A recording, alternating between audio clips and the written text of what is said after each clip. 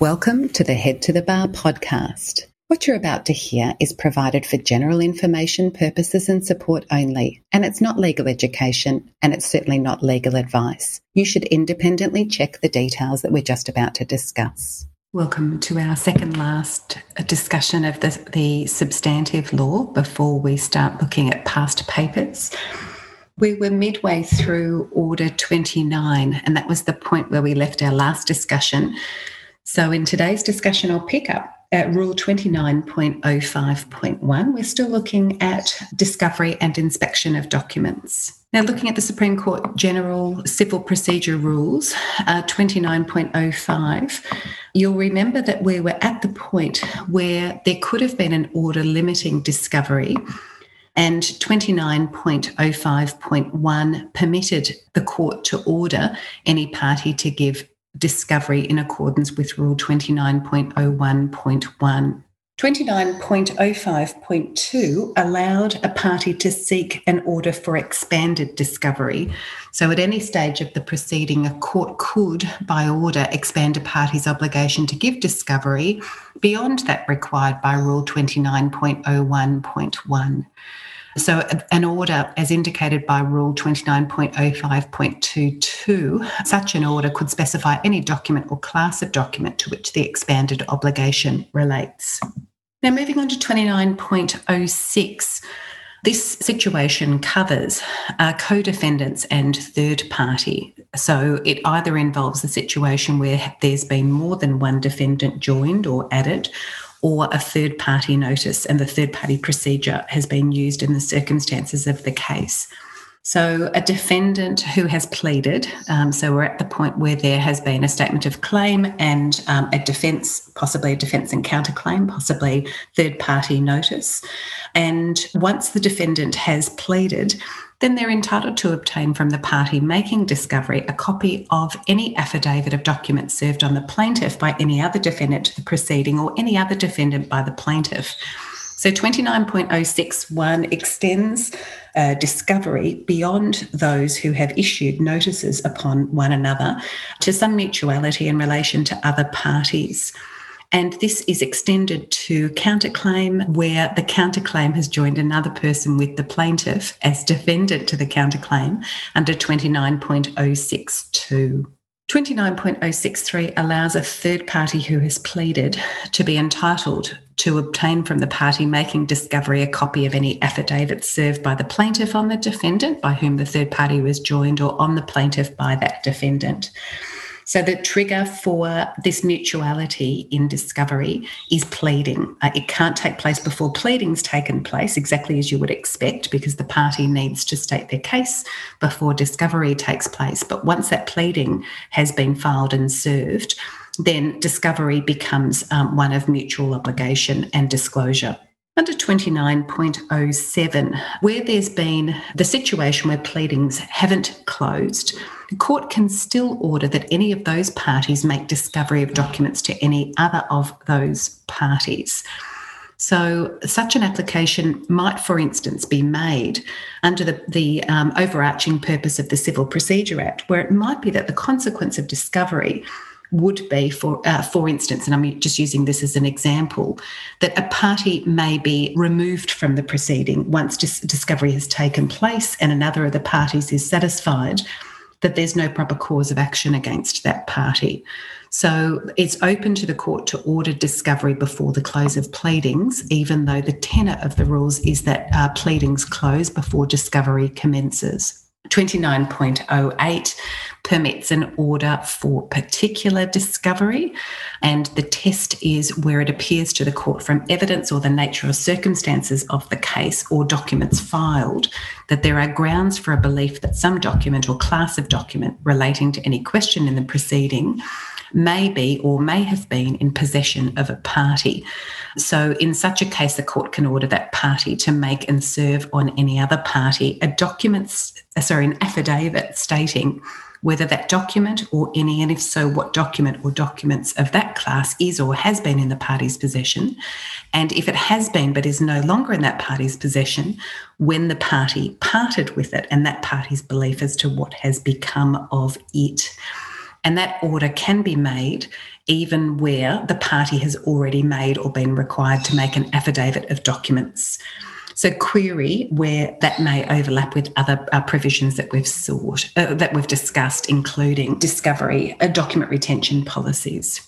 Next, 29.09 allows for inspection of documents referred to in affidavits of documents. So let's assume that there have been affidavits of documents served next to party upon whom an affidavit of documents is served, either in accordance with Rule 29.03, which is the natural course, or in accordance with an order made under the previous two provisions that I've just looked at, and a party to whom an affidavit of documents is supplied, then, as a result, may by notice to produce served on the party making the affidavit require that the party produce the documents in that party's possession referred to in the affidavit, unless there's been an objection, for instance, on the basis of privilege. So the sequence here is that there's been the notice of discovery, affidavit of documents, and then next there is the notice to produce. And 29.092 requires the party upon whom the notice to produce is served to, within 7 days after the notice, serve on the party requiring a production, a notice appointing a time within 7 days after service of the notice, when and a place where the documents may be inspected. And under 29.093, the notice to produce must be in Form 29C. Now, let's assume there are the documents produced for inspection. Copies may be taken of those documents under 29.094, and that includes photocopying the document. And you can have a look at the balance of 29.095, and cost implications of taking copies are provided by 29.096. Now, we move on to 29.10, which relates to inspection of documents referred to in pleadings, interrogatories, or answers. Now, the Order 30, which relates to interrogatories, is not in your reading guide. So let's focus on documents referred to, for instance, in pleadings. So in 29.10.2, if the originating process filed by a party, let's say a writ, or in any pleading, such as a statement of claim, or it could be a defence, or any affidavit or notice filed by a party, in any of those documents, if reference is made to a document, then any other party by notice to produce served on that party may require that party to produce the document for inspection. And then the consequences follow 29.10 once that requirement has been met. There are exemptions under 29.10 sub-rule 4, such as where the notice to produce has been served, but the recipient claims the document is privileged and has set out an affidavit to that end, where the document's not in that party's possession and an affidavit to that end has been served. They provide the exemptions, and aside from that, there must be compliance.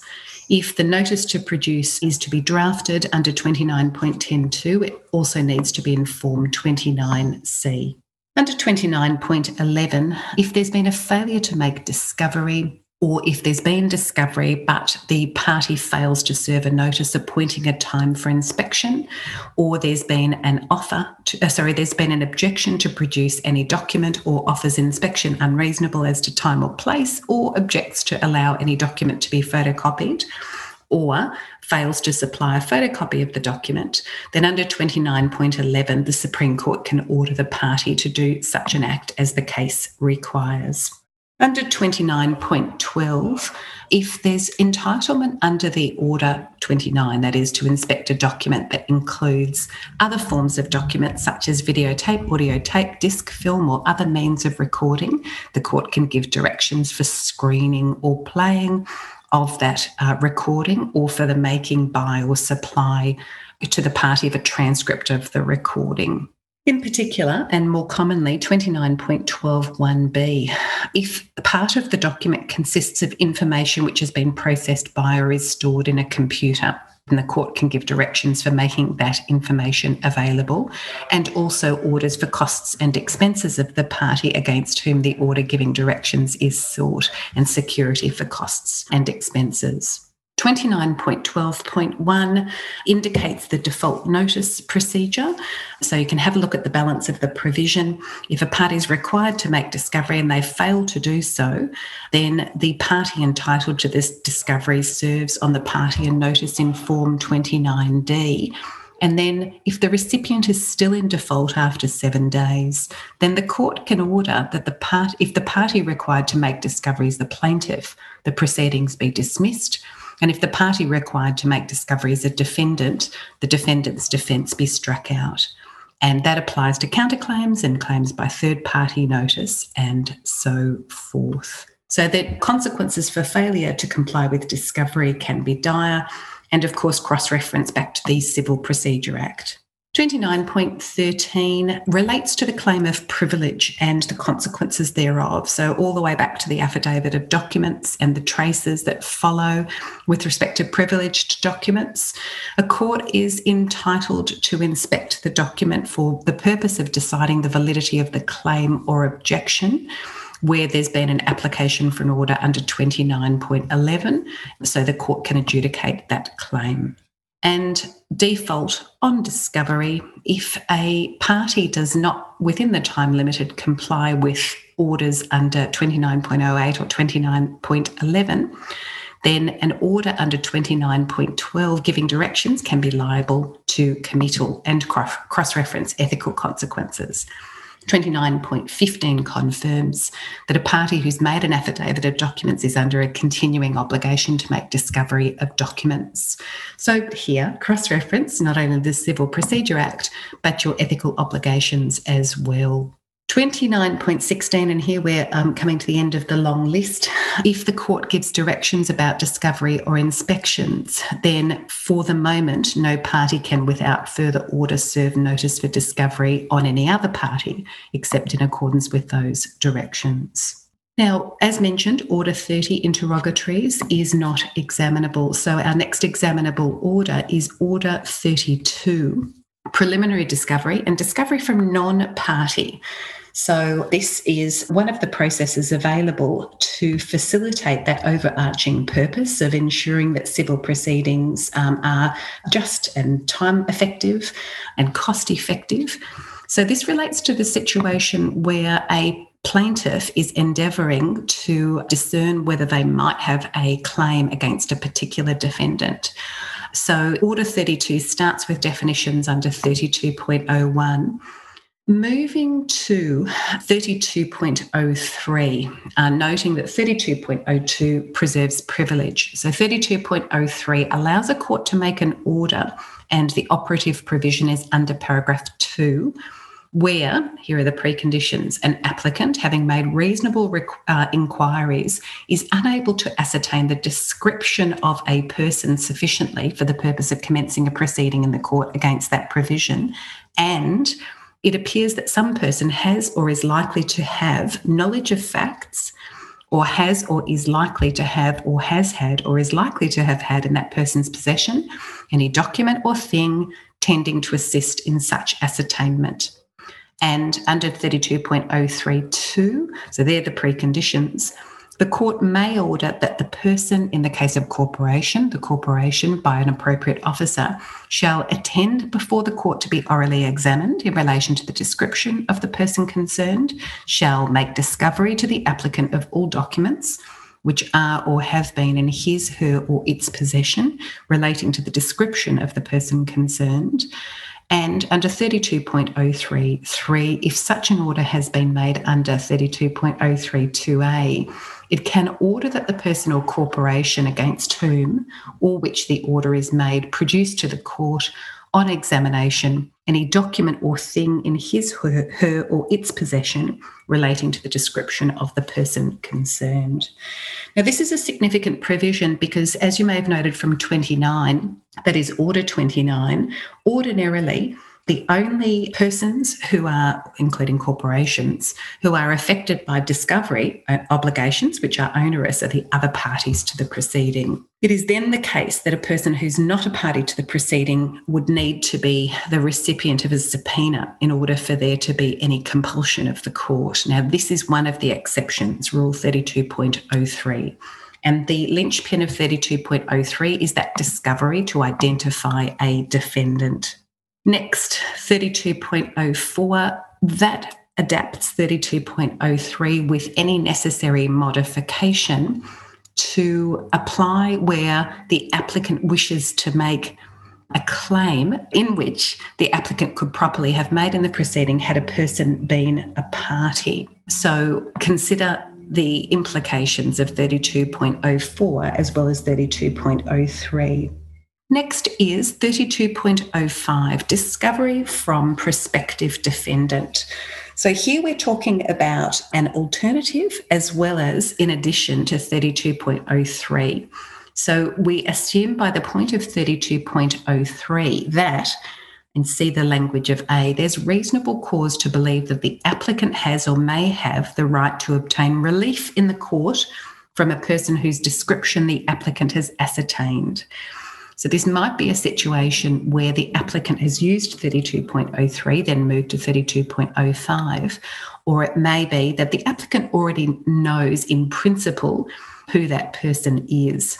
But then the precondition is 32.05b. After making all reasonable inquiries, the applicant doesn't have sufficient information to enable the applicant to decide whether to commence a proceeding in the court to obtain relief, and there's reasonable cause to believe that that person has or is likely to have or has had or is likely to have had it in their possession any document relating to the question whether the applicant has the right to obtain relief, and that inspection of the document by the applicant would assist the applicant to make the decision.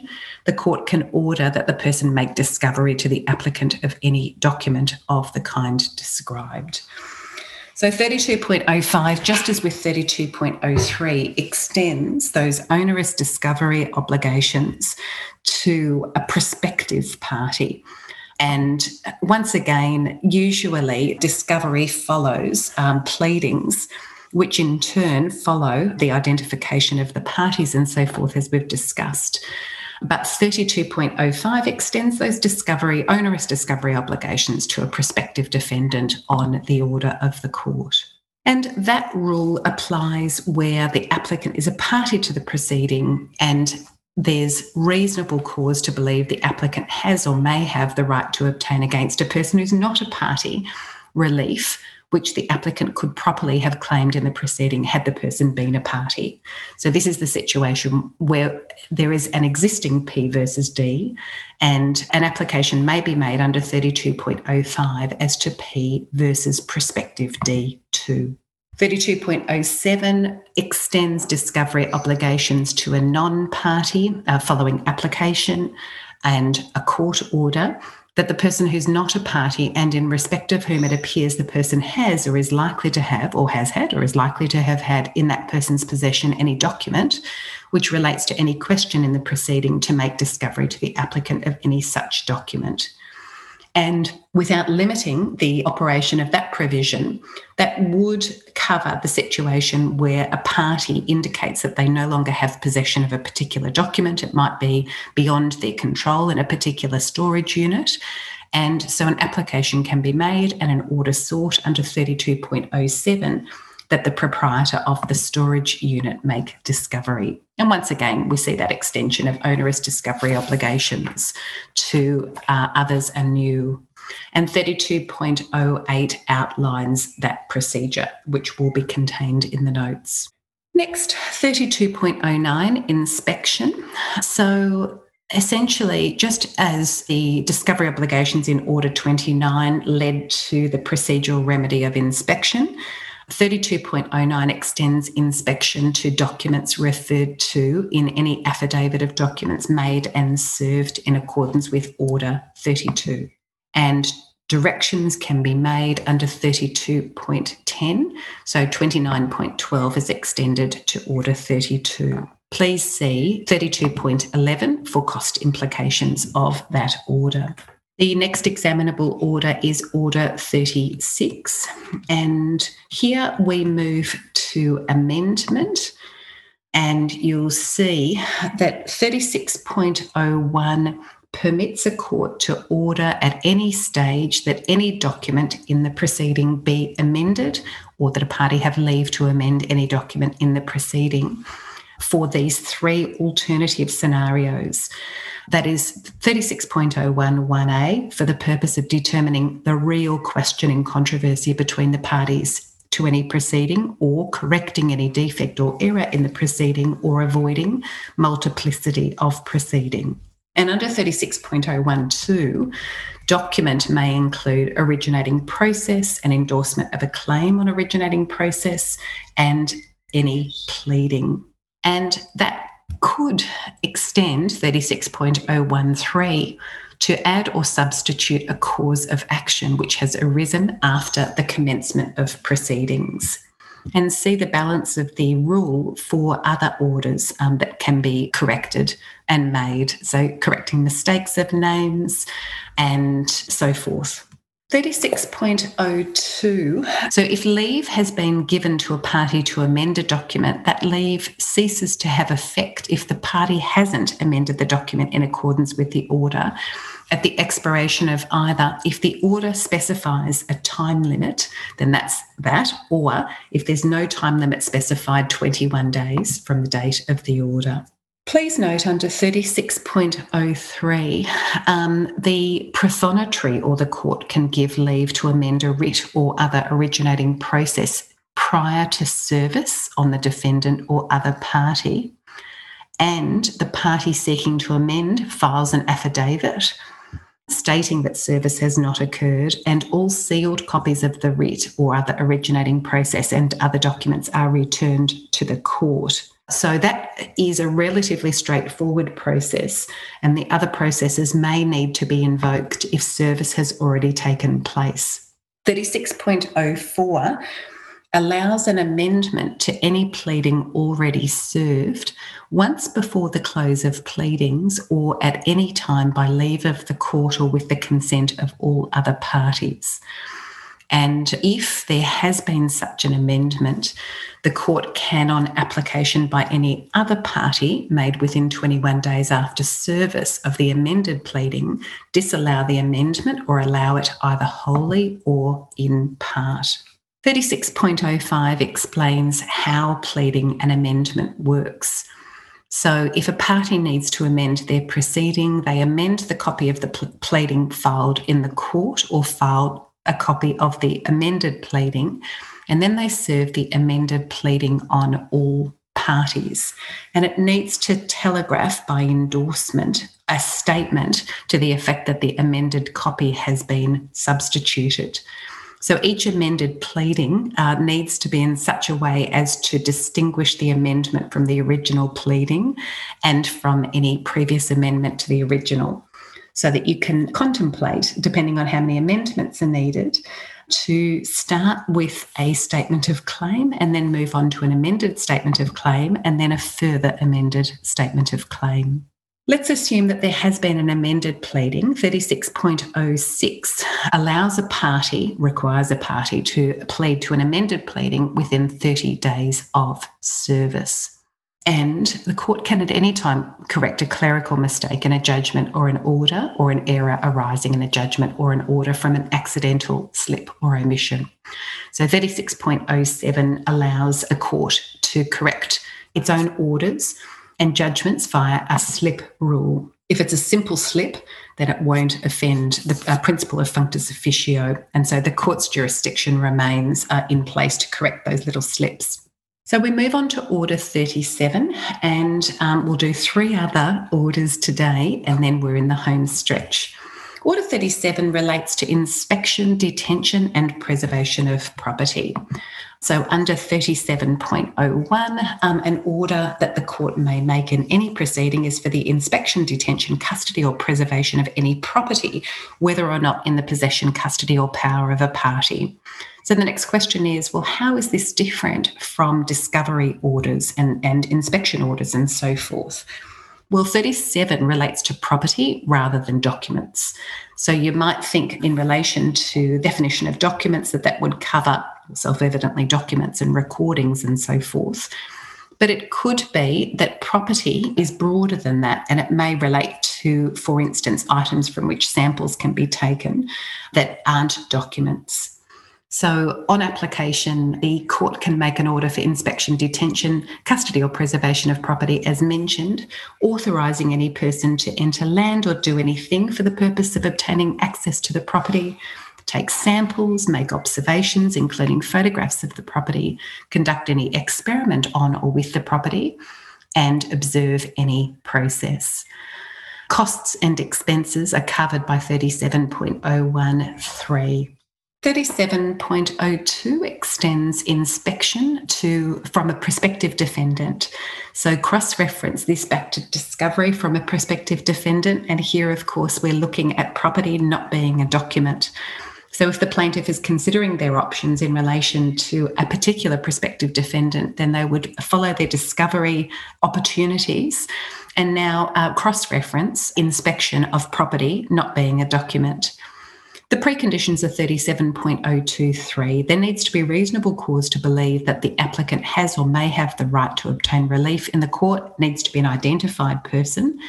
And after making all reasonable inquiries, the applicant has not sufficient information to enable the applicant to decide whether to commence a proceeding in the court to obtain relief, and there's reasonable cause to believe the person has or is likely to have in that person's possession, custody or power any property relating to that question. So the court can make an order for inspection, detention, custody or preservation or some combination of the property. And cost implications are considered by 37.025.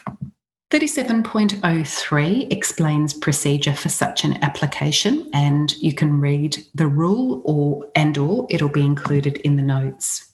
And 37.04, if proceedings relate to property other than land in a proceeding in which any question may arise as to any property other than land, and the property is of a perishable nature or is likely to deteriorate or diminish in value if kept, then the court may make an order for the sale or other disposal of the whole or any part of the property.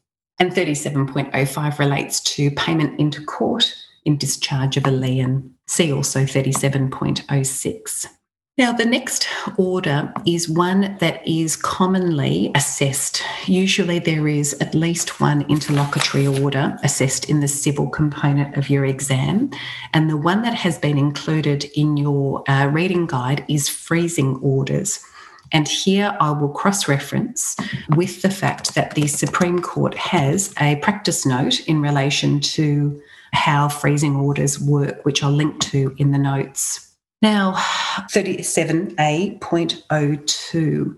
This permits the court to make an order, known as a freezing order, upon or without notice to the respondent, so it could be inter partes, it could be ex parte, for the purpose of preventing the frustration or inhibition of the court's process by seeking to meet a danger that a judgment or prospective judgment of the court will be wholly or partly unsatisfied.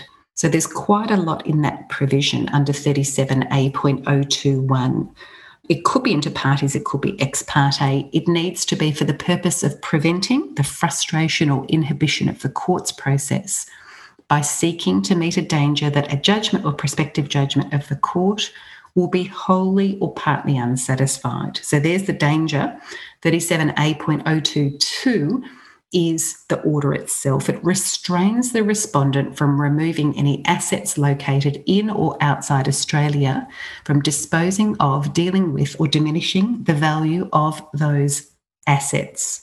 The order may be in form 37AA, and the court must have regard to the practice note concerning freezing orders in making such a freezing order. So in the briefest of overview, we will come to the practice note in due course, and it's actually a really good reminder of what happens in ex parte applications.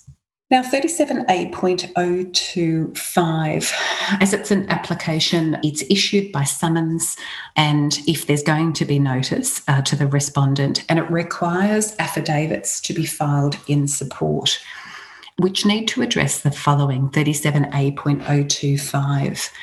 Information about the judgment that has been obtained. So point one is a freezing order may be made after judgment, or if it is pending the initiation or continuation of proceedings, so that is no judgment has been obtained, the affidavit must address A, 1, 2 and 3, the basis of the claim for substantive relief, the amount of the claim, and if it's ex parte, the applicant's knowledge of any possible defence. B, the nature and value of the respondent's assets so far as they are known to the applicant inside and outside Australia. Next is the matters referred to in 37A.05, which we'll get to in a moment. And D, the identity of any person other than the respondent who the applicant believes may be affected by the freezing order and how that person may be affected by it. And 37A.03 allows the court to make ancillary orders, such as eliciting information relating to the assets relevant to the freezing order or prospective freezing order, and so forth. 37A.04, the court can make a freezing order or an ancillary order even if the application is made ex parte and the respondent is not a party to the proceeding, as well as if the respondent is a party to the proceeding.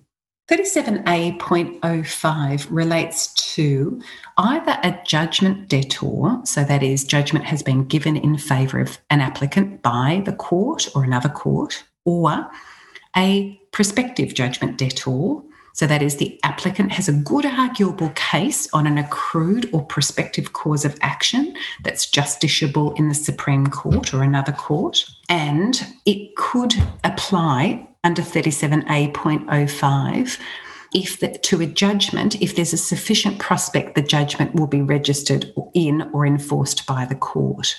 Next is the court may make a freezing order or ancillary order against a judgment debtor or prospective judgment debtor if the court satisfied, having regard to all the circumstances, that there's a danger that the judgment or prospective judgment will be wholly or partly unsatisfied because any of the following might occur. So that is, the judgment debtor or prospective judgment debtor or a third party might abscond, or the assets of the judgment debtor or prospective judgment debtor or another person are removed from Australia or from a place inside or outside Australia or disposed of, diminished or dealt with in value. By that stage, we've introduced the third party, and that could be a person who has shared access or sole access to property owned or controlled by the respondent as well. Sub-Rule 5 provides further information about a third party.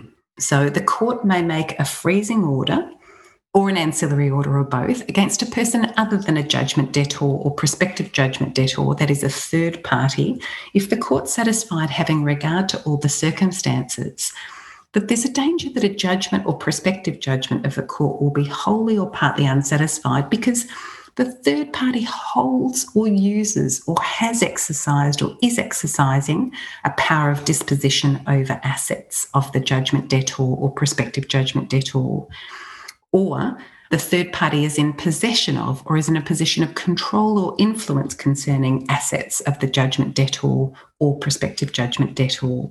So 37.05 extends the ambit of these available orders to judgment debtors, prospective judgment debtors as defined, or third parties. So note the nexus between each of those to the rule 37A.05. Now, I indicated I would refer to the practice note on freezing orders. I'll just refer to the last of these provisions. 37A.07 relates to service if the order is made inter partes. 37A.08 relates to costs, and 37A.09 indicates that the jurisdiction is exercised by a judge of the court. So it's not a situation where, for instance, an associate judge or a registrar may determine that decision. So as far as freezing orders are concerned, we then cross-reference to the practice note, and you'll see that it's quite a fulsome document, and it integrates Order 37A back to the law and procedure of these Mareva injunctions. And the purpose of the order is to harmonise court rules and orders in applications across the Supreme Courts of all states and territories and the Federal Court. So if you're moving into practice in this area, Moving through this freezing order practice note is time well spent because each of the jurisdictions in Australia are substantially in harmony in relation to procedure. So in the Supreme Court, as you would note, I'm just going to pick out some salient features and then leave the balance of the practice note for your attention. The form of the order is in 37AA, adapted to the circumstances of the particular case. 4.2 is a really important note, so it picks up some of the old common law. The purpose of the order is to prevent frustration or abuse of the process of the court, not to provide security in respect of a judgment or order. 4.3, it's an extraordinary interim remedy. It's not to be applied in every case because it can restrict the right to deal with assets even before judgment, and it's commonly granted without notice. And immediately moving on to 4.4, not only is it extraordinary, not only does it have the effect of this substantial restriction on ordinary proprietary rights, but it may also extend to third parties. 4.6, note that the ambit of the assets, it could be in Australia, it could be in a defined part of Australia, but it could extend to assets anywhere in the world. And ordinarily, 4.10, as I've mentioned, I'm not going to refer you to every single provision, but I'll leave that to you. But ordinarily, if an order is made, it should exclude dealings by the respondent with assets for legitimate purposes, payment of ordinary living expenses, payment of reasonable legal expenses, business expenses, and contractual obligations. So even if an order is made, there need to be certain customary expenses that are carved out of the ambit of the order. The next examinable order is Order 38. So as mentioned, you've been told that search orders are excluded from the reading guide. Order 38 relates to injunctions, and this is another of those ancillary orders that can be made in civil proceedings that is examined from time to time. So 38.01, the court can make an injunction at any stage of the proceeding. It could even be prior to the commencement of a proceeding under Rule 4.08 in an urgent case. 38.02, in such an urgent case, the court can grant an injunction without notice, so ex parte. And under 38.022, if the plaintiff is applying for an injunction against a defendant under this provision, service of the notice of application may be made at the time of service of originating process in the proceeding, and that's where it's done inter partes. 38.03 relates to costs and expenses, including 38.032. The court can grant an injunction on condition that the applicant gives security for the costs and expenses of any person who might be affected. And the last examinable order that we'll have a look at in today's chat is Order 40, and it relates to evidence generally. So this supplements our long discussion in relation to the principles of evidence far earlier in our chats. This order relates to a proceeding commenced by writ, including an assessment of damages. So you might think that it would be the typical case that's examined in the bar exam, as you know that civil proceedings are going to be examined.